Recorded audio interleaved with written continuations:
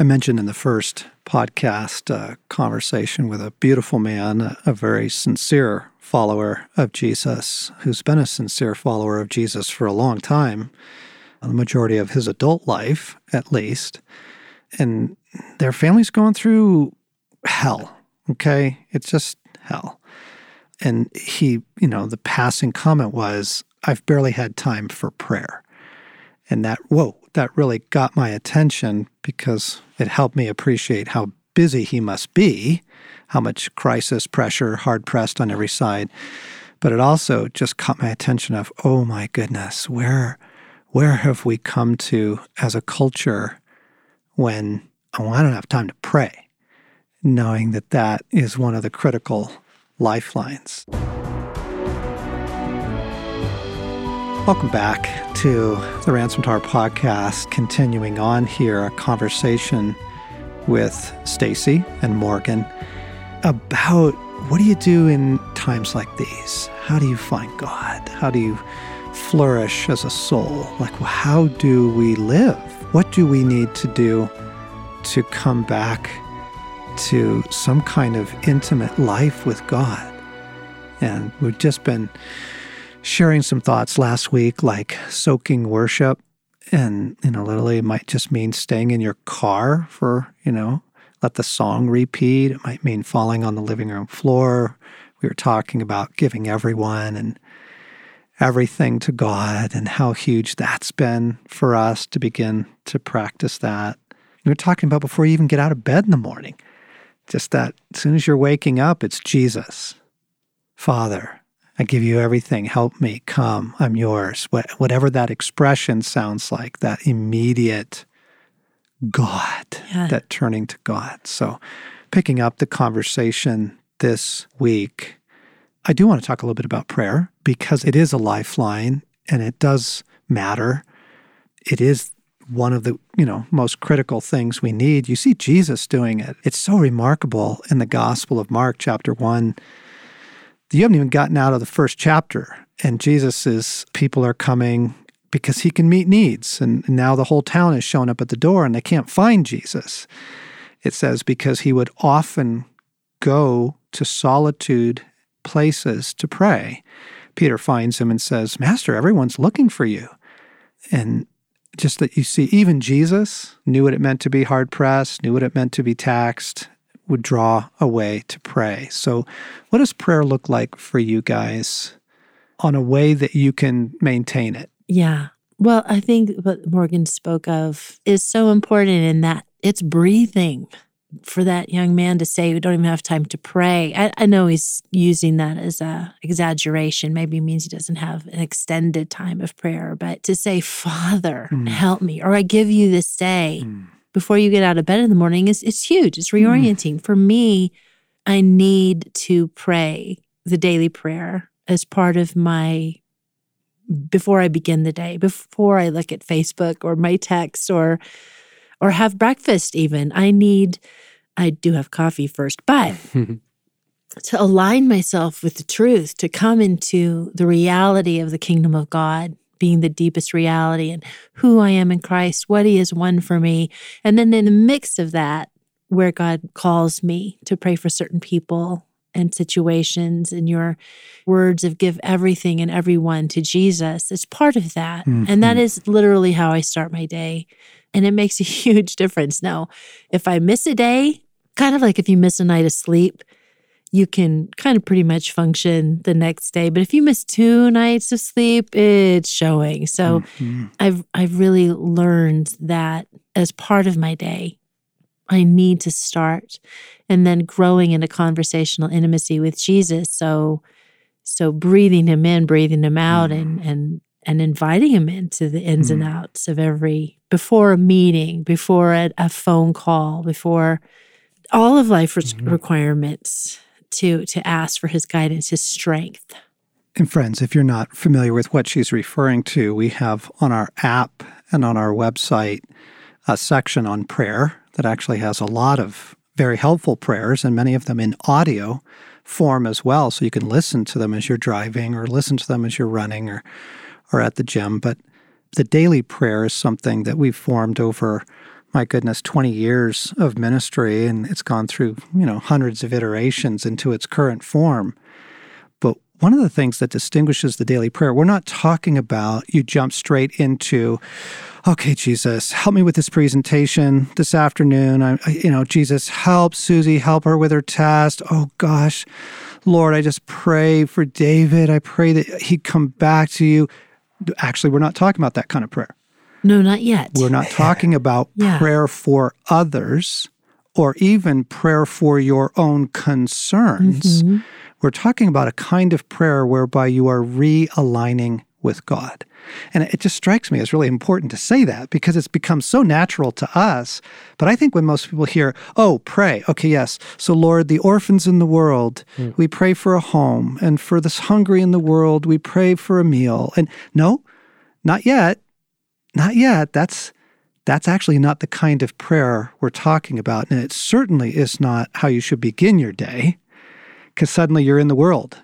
You're already back into the concerns, the burdens, the passions, the dreams, the heartaches, the heartbreaks. Right. This is focusing on who Jesus is, what he has accomplished for me.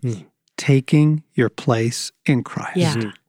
Yeah. Can I read this one verse? Please. From Colossians 1. It's, we pray that you'll have the strength to stick it out over the long haul, not the grim strength of gritting your teeth, but the glory strength God gives. It is strength that endures the unendurable and spills over into joy, thanking the Father who makes us strong enough to take part in everything bright and beautiful that he has for us. Okay, so what translation is that? That's the Message. And read it again. We pray that you'll have the strength to stick it out over the long haul, not the grim strength of gritting your teeth, but the glory strength God gives. It is strength that endures the unendurable and spills over into joy, thanking the Father who makes us strong enough to take part in everything bright and beautiful that he has for us. It just suddenly filled with scriptural references like that. Psalm 21, O Lord, the King rejoices in your strength. And the Message translation is, the King is strong because you are strong, God. Like we're talking about tapping into the strength, the resources, the provisions of God and of his kingdom. That's the kind of prayer we're talking about right now, not what we might call intervening prayer. Okay, Lord, the school, okay, Lord, my work, okay. There's a time for that. Yep. You betcha, but not as your life-giving source, certainly not as the first thing. Yep. And I would say not even as the primary thing or the bulk of it over the course of a week. The majority of the type of prayer you need is, God, you are my strength. Grant me your strength. God, you are my life. Grant me your life. God, I am your son or daughter. Restore me in your love, right? That's a huge orientation, John. I mean, what I hear you saying, there are different types of prayers, and all are valid and necessary. At different times. And what I just want to offer by way of observation, these beautiful verses that you both are pointing to, you have meditated on those. You have spent time sitting with them and God, wondering, what does it look like to not grit it out, right, Stacey, with that verse, where you're soaking, you're staying with God. I would say this category has grown more than most categories for me of what does it look like to kind of practice more of a contemplative prayer.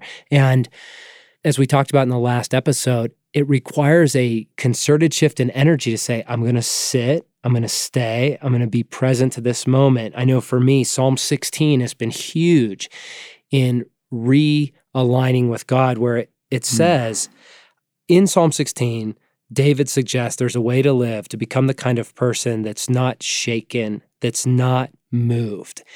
And I find myself asking, I want to become that. How do I get there? Me too. Right? Me too. And he says, I have set the Lord always before me. Because he is at my right hand, I will not be shaken. I don't just pray that verse. I found myself going again and again to Psalm 16 in the NIV, in the Message, in the Passion, chewing on that verse, going, I can't pick God the Father up and set him in front of me, right? I have to reorient myself where my gaze is on God, where I am oriented to the reality of his kingdom. And I find God is near and he is infinitely available. A wise mentor once said, our soul's infinite need can only be matched by God's infinite capacity and desire to fill us. And so I've been meditating on Psalm 16 quite regularly, where it says, keep me safe, O God, for in you I take refuge. I pause and say, God, I want to know safety. What is it to choose refuge in you, to hide in you, to find my safe place in you? And then in the Passion, I appreciate, for example, it says, God, you are my portion, you are my prize, you are my pleasure. Well, friends, let me just confess, a lot of times when I'm reaching for alcohol or food or a strategic list of stuff to get done, I don't feel like God's a great prize. He's not providing much pleasure. He doesn't feel like a big enough portion. But the kingdom, that's the reality of the kingdom. And as I align myself with that and I take the time, I find that I withdraw my need for life from other people and other things. And I begin to find it in God. And what I actually do is give you the greatest gift I could give of me being my true self rooted in God. And that's what I can bring to the community. And frankly, John, I just want to confess, I need you to find your life in God just as much as you need me to find my life in God. It's one of the great treasures we bring to the kingdom is each of us finding our life in God. Yep. It's the one thing that's most needed. It's the greatest thing you could do for the world. What I'm struck by right here is we're talking about praying, but what we've got to is the word. So time in the word in scripture. I was recently at something and a woman was just talking and she's jumping around and just examples from Nehemiah and from Ezekiel and from Esther and Deborah and Jael. I mean, all just coming out, flowing out. And I went, oh man, just this hunger to know the scriptures and the stories to that depth. And so life, the word is life. Yep. Psalm 1. Blessed is the man or woman who does not walk in the counsel of the wicked. That would eliminate an awful lot of media. Or stand in the way of sinners, and that would eliminate an awful lot of Facebook.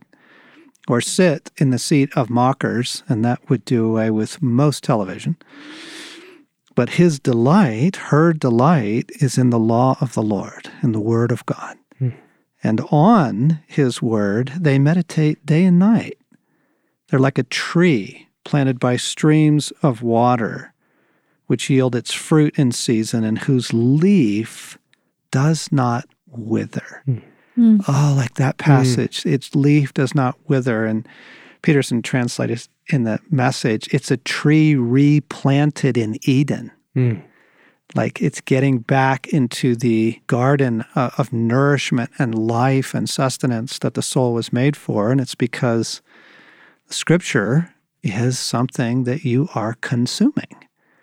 You're consuming it. And in this day of so many different resources, translations, Bible apps, I was just reading that on the Bible app on my phone. Okay, so I'm putting my phone to a better use.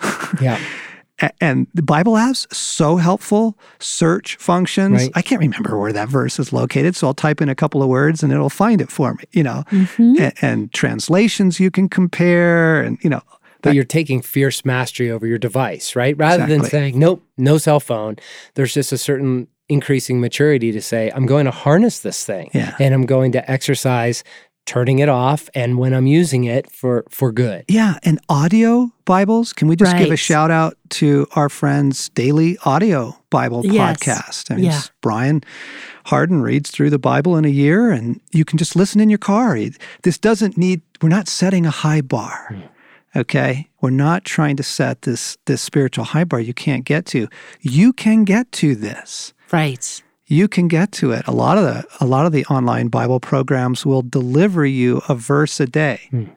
And so you're just going to get it in your inbox or to your phone every day. And that's just helpful. Like here it is. Read. Just a reminder. Right. I just started the app where it reads it to me. It just starts at the beginning and just reads it. So just like letting that play is Yeah. a good thing. Just huge. Now, we're going to come back to this idea of being rooted. They're like a tree planted or rooted or established or grounded by streams of water. We're going to come back to that because that's what we're headed towards. But I think in this episode, our second episode, we're trying to pick up on where we were last time and build on a few more additional thoughts. I want to bring up a big category. When we are in hard times, when we are hard pressed, and frankly, that just means like today, tomorrow, like when you live in a culture like ours, in a world like ours, you're going to be hard pressed. What is going to happen is your vulnerable places will be found. Your vulnerable places will pop because they can't take the pressure. Bless them, okay? It's kind of a gift, but hang with me. When you are subjected to the kind of spiritual world we're in right now, the kind of pressures that we're in right now, the pace, the vulnerable places in you will begin to pop. They'll show up. They'll throw tantrums. You'll start doing your addictive things, all that stuff. This is a beautiful opportunity. Instead of cursing them or shaming them, instead of beating yourself up, the best thing that can happen to a human being right now in this environment is for more and more of our vulnerable places to be healed. The single best thing that could happen to a human being right now is that different things in different people, but you know what I'm talking about, the vulnerable places in you, the wounded places, the broken places, the young places, or just places in you that simply haven't been strengthened. Your soul is weak there. You don't know how to resist criticism. You don't know how to say no. Right? You're not sinning. You're not wrong or evil. You're just weak. So the different types of vulnerability are going to pop. They're going to start breaking down in a moment like this, in a world like this. Fabulous. Because we need to find them so that we can heal them, or so that Jesus can heal them. And so I just want to hold up this huge banner right now and say, gang, the kindest and one of the most important things you can do is the healing of your vulnerable places. What does that look like?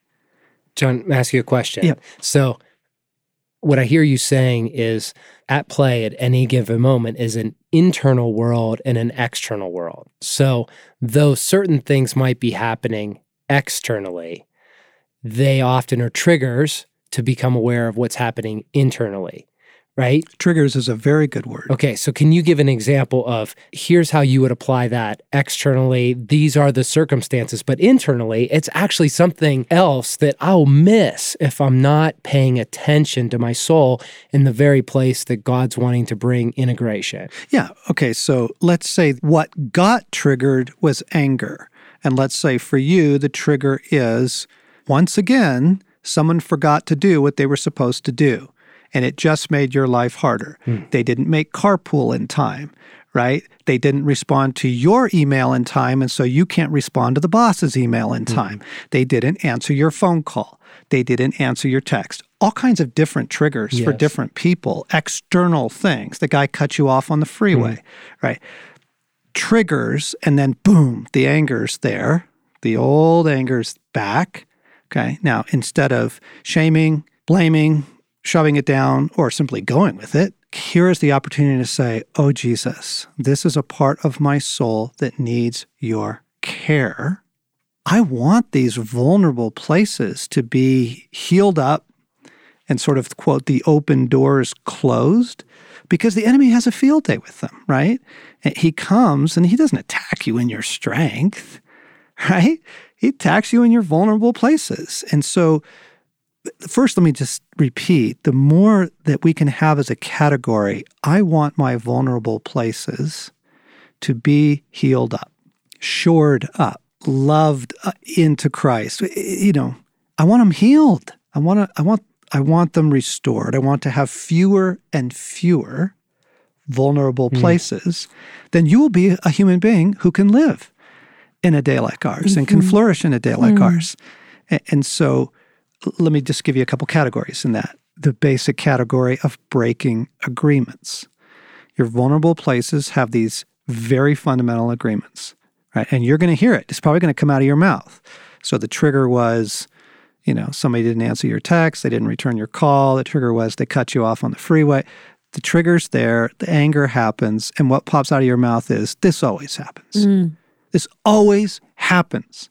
Okay, that's an agreement that has taken deep root in your soul, and you need to break that agreement.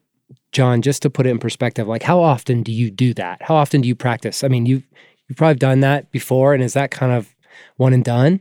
No, and obviously Alan would probably need to, Alan's our producer, and he's also here in the studio with us. We probably need to do a whole series on healing vulnerable places, because it's not fair to just throw a few things into it, but it's not fair not to mention this in a podcast series on hard times and hard pressed, okay? Right. So I can't not say something about it. But Morgan, let me say, I think that over the course of a year, any human being could experience genuine restoration in a few of their vulnerable places. I think more than one. I think less than a dozen. I mean, let's not set the bar too high, but let's not set it too low either. Like, this is accessible. How is it accessible? Isaiah 61. Jesus, I invite you into this vulnerable place. And what is it? The fear and anxiety, the compulsion to eat, look at porn, rage, check out, veg. What is it? Oh, the anger's back. Oh, the isolation's back. The shame is back. So you have your vulnerable places. They don't need to remain so. I've come to heal that which in you is broken, Isaiah 61, and I've come to deliver you from places of bondage. Okay, so I want to heal and free so that over time your soul is becoming more and more whole. And the more whole your soul is, the more you're able to handle times like these. The more you're able to say no. The more you're able to be okay when someone lets you down again. The more that you just find yourself, I don't need to eat right now. And so, again, breaking agreements, inviting Jesus into it, and asking him to do what he promises to do in Psalm 23, he restores my soul. Jesus, this is a vulnerable place. I'm inviting you in to heal this up. Heal this up in me. This isn't rocket science, gang. This doesn't need to be massive. Now, are there categories of brokenness that require other types of intervention? Of course. Do some of you need to see a counselor? Of course. It is healing prayer. But we can't throw everything into that bucket and go, and unless you can get to, John and Stacey Eldridge's next conference, or unless you can pray with someone on the phone at Ransomed Heart, you're screwed. That's absurd. That's not how God operates in the world. Everyone has access to Jesus. Everyone. At all times, everywhere. And Jesus is a healer. And the more that we give him opportunity, take these vulnerable places and go, oh my goodness, Jesus, I want wholeheartedness. Please come into this vulnerable place and do your cleansing work. Do I need to break an agreement here, Lord? Oh my goodness, there's so much self-hatred here. Wow. Jesus, I renounce self-hatred. Whoa, there's so much fear here. Jesus, I renounce fear. I reject it. I break it. And instead, I invite the presence of a living God here to do your restoring work in my soul.